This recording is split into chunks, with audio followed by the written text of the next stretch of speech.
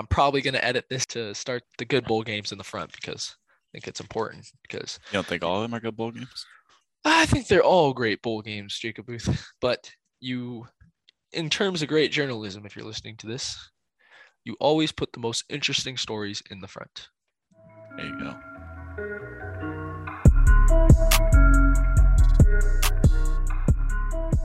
Good evening, two dudes with some balls, listeners. Let's talk about some balls today. First off, though, what's up, Jacob Booth? How we doing? Merry holidays. Good, man. Yeah, happy holidays to everyone listening and you and your family. Yeah, man. As to you. Hopefully, we're both not in our normal locations, so hopefully the headsets we're using sound decent enough for the audio today. Snowfall here in Washington State, but that is the perfect mood for these coverage that we're giving you today, I guess. New Year's Six bowls in college football playoff is getting underway this weekend as the new year approaches, which is really the only time the bowl games really seem to matter. That's why a lot of them have, since the last podcast, gotten canceled or moved or whatever. But these bowl games are likely to play, we would imagine. So let's dive into it and start talking about some college football bowl games. Before any of them, Booth, which one are you the most excited to watch? That is a good question. Gotta be prepared for these questions. Well, I think it's hard to get excited for some of these bowl games with the amount of people opting out. Yeah. But on paper, the one I'm most excited for is Georgia versus Michigan, even though Georgia's 7 or 8 point favorite. I think that should be a really good game. Georgia's got something to prove after losing to Bama. Yep. Michigan's look good lately, so that's my pick. What about you? Like that. I think the game I'm actually most excited to see isn't one of the playoff games. I'm excited to see the All-State Sugar Bowl. And I'll kind of explain that as we get into it a little bit, but that's the game I'm kind of excited to see. Baylor versus Ole Miss. But let's start with a little bit of what to know, maybe a prediction. The college football playoffs, which starts both games Friday, December 31st, in the first game at 3:30 p.m. Eastern Time, the Goodyear Cotton Bowl Classic between number 1 Alabama versus number 4 Cincinnati, which this is the largest margin of betting, favor, odds, whatever you want to call it, in playoff history so far since the addition of the playoffs in the 2014-2015 season, where Alabama is a 13.5 point favorite here at the Cotton Bowl Classic. Booth, is there anything you'd like to say on this historic game? Cincinnati being the first mid-major team to make the college football playoffs after a perfect season. What do you think? I think what everyone else thinks. Alabama is having the equivalent of a bye week. I mean, it's not even going to be close. They're just going to run through Cincinnati. It's going to be like the Notre Dame game a few years ago. It's just it has to happen, but it's not going to be close. I want to make arguments for Cincinnati, not to win, but what makes this game at least worth watching. It's hard to deny the inevitable. Bryce Young is an incredible quarterback, the Heisman winner for Alabama with 4,322 yards through the air, 43 passing touchdowns to only 4 interceptions. Yet, this may be one of the better secondaries they will play all year. I know. I had to laugh when saying that because it is AAC versus SEC. But they did have the Thorpe Award winner, which is given to the best defensive back of the year, in Kobe Bryant. Yes, sir. Spelled with the C-O-B-Y, not K-O-B-E, different guy. As well as they do have one of the best man-to-man cornerbacks in Ahmed Sauce, nicknamed Sauce Gardner Jr. So they do have 2 very good defensive backs. That defensive back core is very good in Cincinnati. They held their own very well against Notre Dame. They held their own in the AAC championship. They held their own all year, obviously, as they're undefeated, as well as quarterback Desmond Ridder, who's a senior, 3,190 yards, 30 touchdowns, only 8 interceptions for him. So how does Cincinnati compete in this game, Booth? They don't. Yeah, is the answer. But if you go blow for blow with Alabama, you give yourself the best shot because it's going to be very hard to stop that offense. But the problem is they stack up very well defensively as well, sacking Georgia 3 times in the SEC championship, and Georgia has the best offensive line in the nation. So I expect Bama's defense to feast on a smaller, weaker Cincinnati. Do you think they cover the 13.5? I would take minus 14 for Alabama. I just don't. I mean, yeah, they got some great cornerbacks, but Bryce Young just smoked Georgia's defense. So Let's it's talk. not. Let's talk briefly just to put this in perspective. And this was a better in terms of conference opponent last time we saw something like this, where Alabama faced one of arguably the best secondaries in the nation in a playoff game. Came in what would it be? 2018, 2019, where they played the University of Washington. I think it was in the Peach Bowl, and Washington lost 24-7. Alabama had no problem beating that secondary in high-powered defense. So I think that's a fair look assessment. 17, 20 points. I'd say Alabama's going to win this game by maybe more. But let's move on to the bowl game that you are most excited for, and I do not blame you. The Capital One Orange Bowl down in Miami at 7:30 Eastern Time on New Year's Eve between number 2 Michigan versus number 3 Georgia. And Georgia is a 7.5-point favorite. What makes them that 7.5-point favorite, Booth? Defense wins championships. Defense wins championships, and you know that defense is going to eat. It always does. I mentioned it earlier, and this is the matchup to make or break, I think, the game for Michigan. There's two things that Michigan has that helps them, and I'm going to start with they are facing the best offensive line in the nation. Like I said to you, they only allowed 8 sacks all year until they played Alabama, where Alabama sacked the quarterback 3 times, which is insanely impressive. But Michigan has the potential number 1 overall pick in Aiden Hutchinson, who you said, and I can't disagree with you, I wanted him to win the Heisman as well. Broke the Michigan school record, 14 sacks this season, which is incredibly special to go along, helps the defense. The defense is one of the best at getting after the pass rush, getting after running backs. They have a beautiful defense. I think they're a fun defense to watch, very tough nose, gritty team. I like Michigan a lot, but Georgia matches that tough nose ability. They have quarterback problems, but when you look at the rest of that team, it's so special to watch that Georgia offense play. It goes along with the defense. I think play action is really going to beat Michigan with how aggressive they are on the rush. But Michigan on the other side has Hassan Haskins, who has 1,228 yards on the ground with 20 touchdowns, which is just insane this year. And if they can stifle through that Georgia defense with a tough running, hard-nosed running to set up play action of their own, Michigan has a shot here. Booth, anything to add?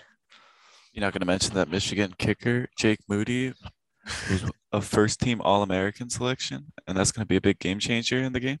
I mean, 21-21, 30 seconds left in the fourth quarter. He lines up for a 51-yard field goal, puts it through the uprights, and Michigan goes to a national championship. Don't think that's likely, but just thought I'd mention it. I do like that. It might maybe it comes down to a field goal. Who knows how this works? Apparently, according to the prediction, the book's odds, it doesn't. It's a touchdown and a half favorite. What do you look at? What do you think? You think Georgia walks away with this one, and we see a SEC championship matchup again? I think so. It seems to be the new norm. But the reason this game has me so excited is there's so many draft prospects. I think there's 7 defensive All-Americans, which is just a ridiculous number. You already mentioned Aiden Hutchinson, Dick Butkus Award winner, Nakobe Dean's out there. Outland Trophy winner Jordan Davis is out there. You know, you got to mention some awards earlier, so I had to do the same. Yeah, there's some big high accolades in this. Obviously, when the top 4 teams are playing against each other, there's going to be some guys with some national recognition. So I expect nothing more than a great football game in the Orange Bowl, as well as the other playoff game, kind of. No offense to Cincinnati. Let's take a look at these other just as valuable, Jacob Booth, as I mentioned earlier, bowl games, the rest of the New Year's 6 bowl games that start Thursday, December 30th at the Chick-fil-A Peach Bowl between number 10 Michigan State and number 12 Pittsburgh. Michigan State's a 2.5-point favorite.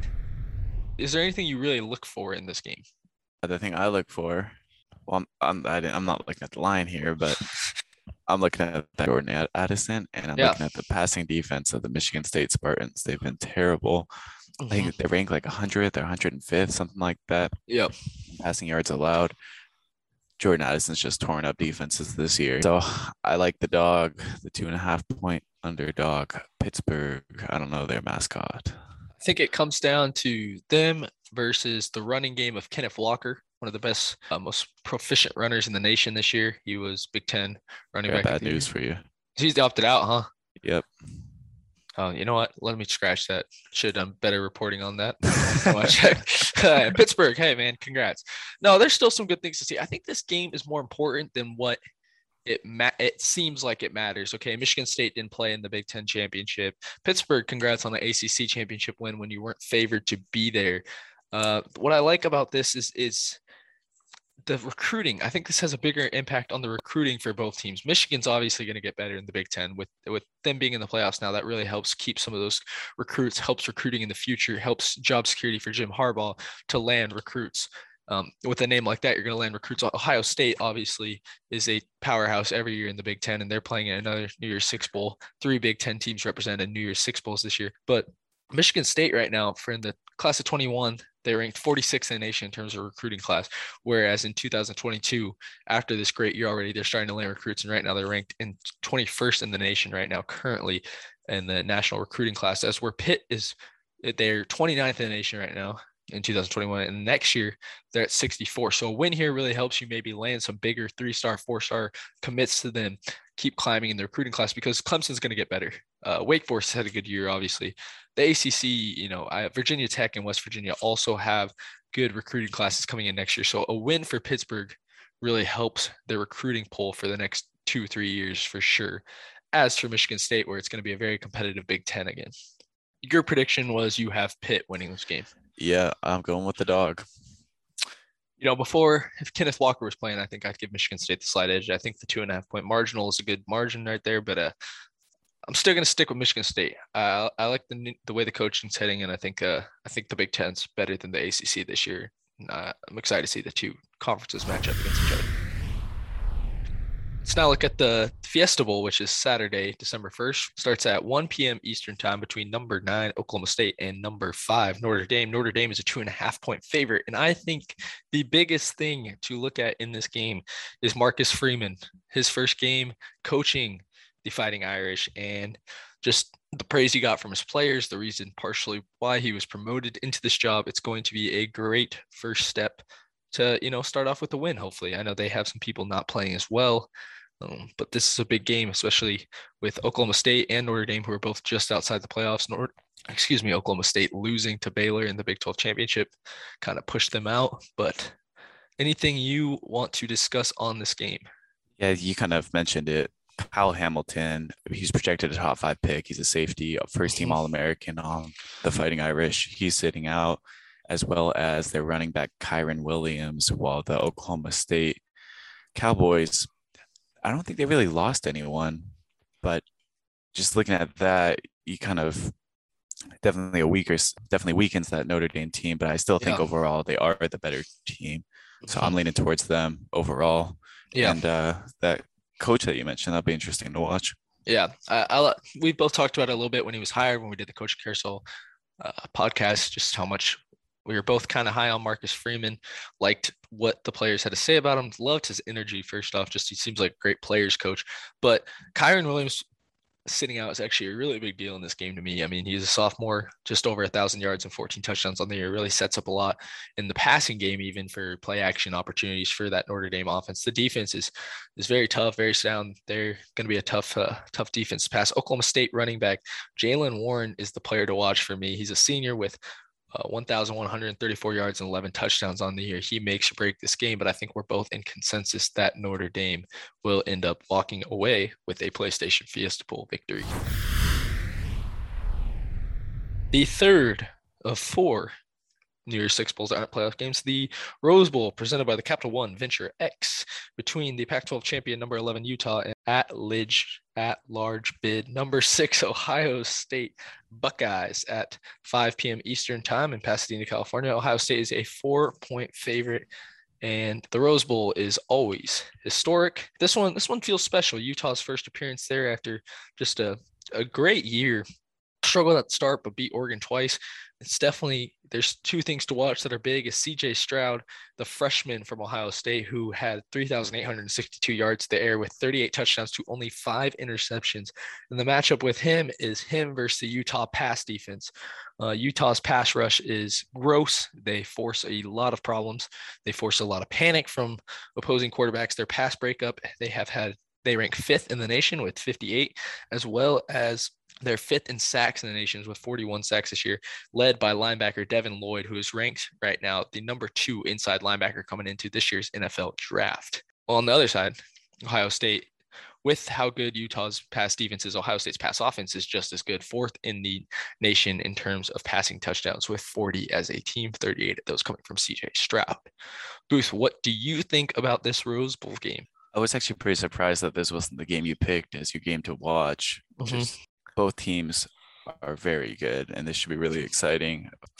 I think in my opinion, it's a toss up for the reasons you listed. Yeah. Just Utah as a team just dominated Oregon twice, and Yeah. no one else has done that to Oregon. Yeah. Well, especially when you look at week 2, Oregon played Ohio State and beat them on the road in Columbus, and Utah had no problems. And the only argument I can say is I think if that game gets played, that Oregon Ohio State game gets played maybe in week 6, week 8, week 10, I think it might be a little bit of a different story. CJ Stroud was getting his feet wet still at that point. That was his first real test, and although he didn't beat Michigan, he's played phenomenally this year. And Utah's pass defense is just incredible. And it's going to be very interesting to see them have to match up in terms of their secondary with the powerful receiving core that is Ohio State. But I don't know, man. Ohio State's favored, but the way Utah played in the Pac-12 championship, the defense scares me. I don't know. I don't feel like Ohio State's defense is the same as it is in years past. I'm going with the underdog here. I'm going to say Utah wins. I do imagine it to be kind of a high scoring game. It's going to be the one that I give a scoring prediction on. I think it's going to be 38-31 Utah. I think they're going to win by a touchdown. I like that pick, and I can't really argue against it too well. But I'm gonna go Ohio State. The offense is just so explosive. Yeah, that I know they have a lot of people opting out as well, but they yeah, like blue chip prospect after blue chip prospect is just gonna get subbed in, so it's not like it matters too much. Right. But, if you're in this bowl game, any of these 6, you probably have good depth.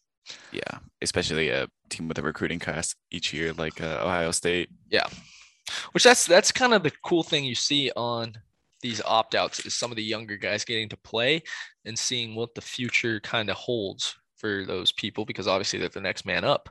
But the game is a complete toss-up. But let's go to the All-State Sugar Bowl,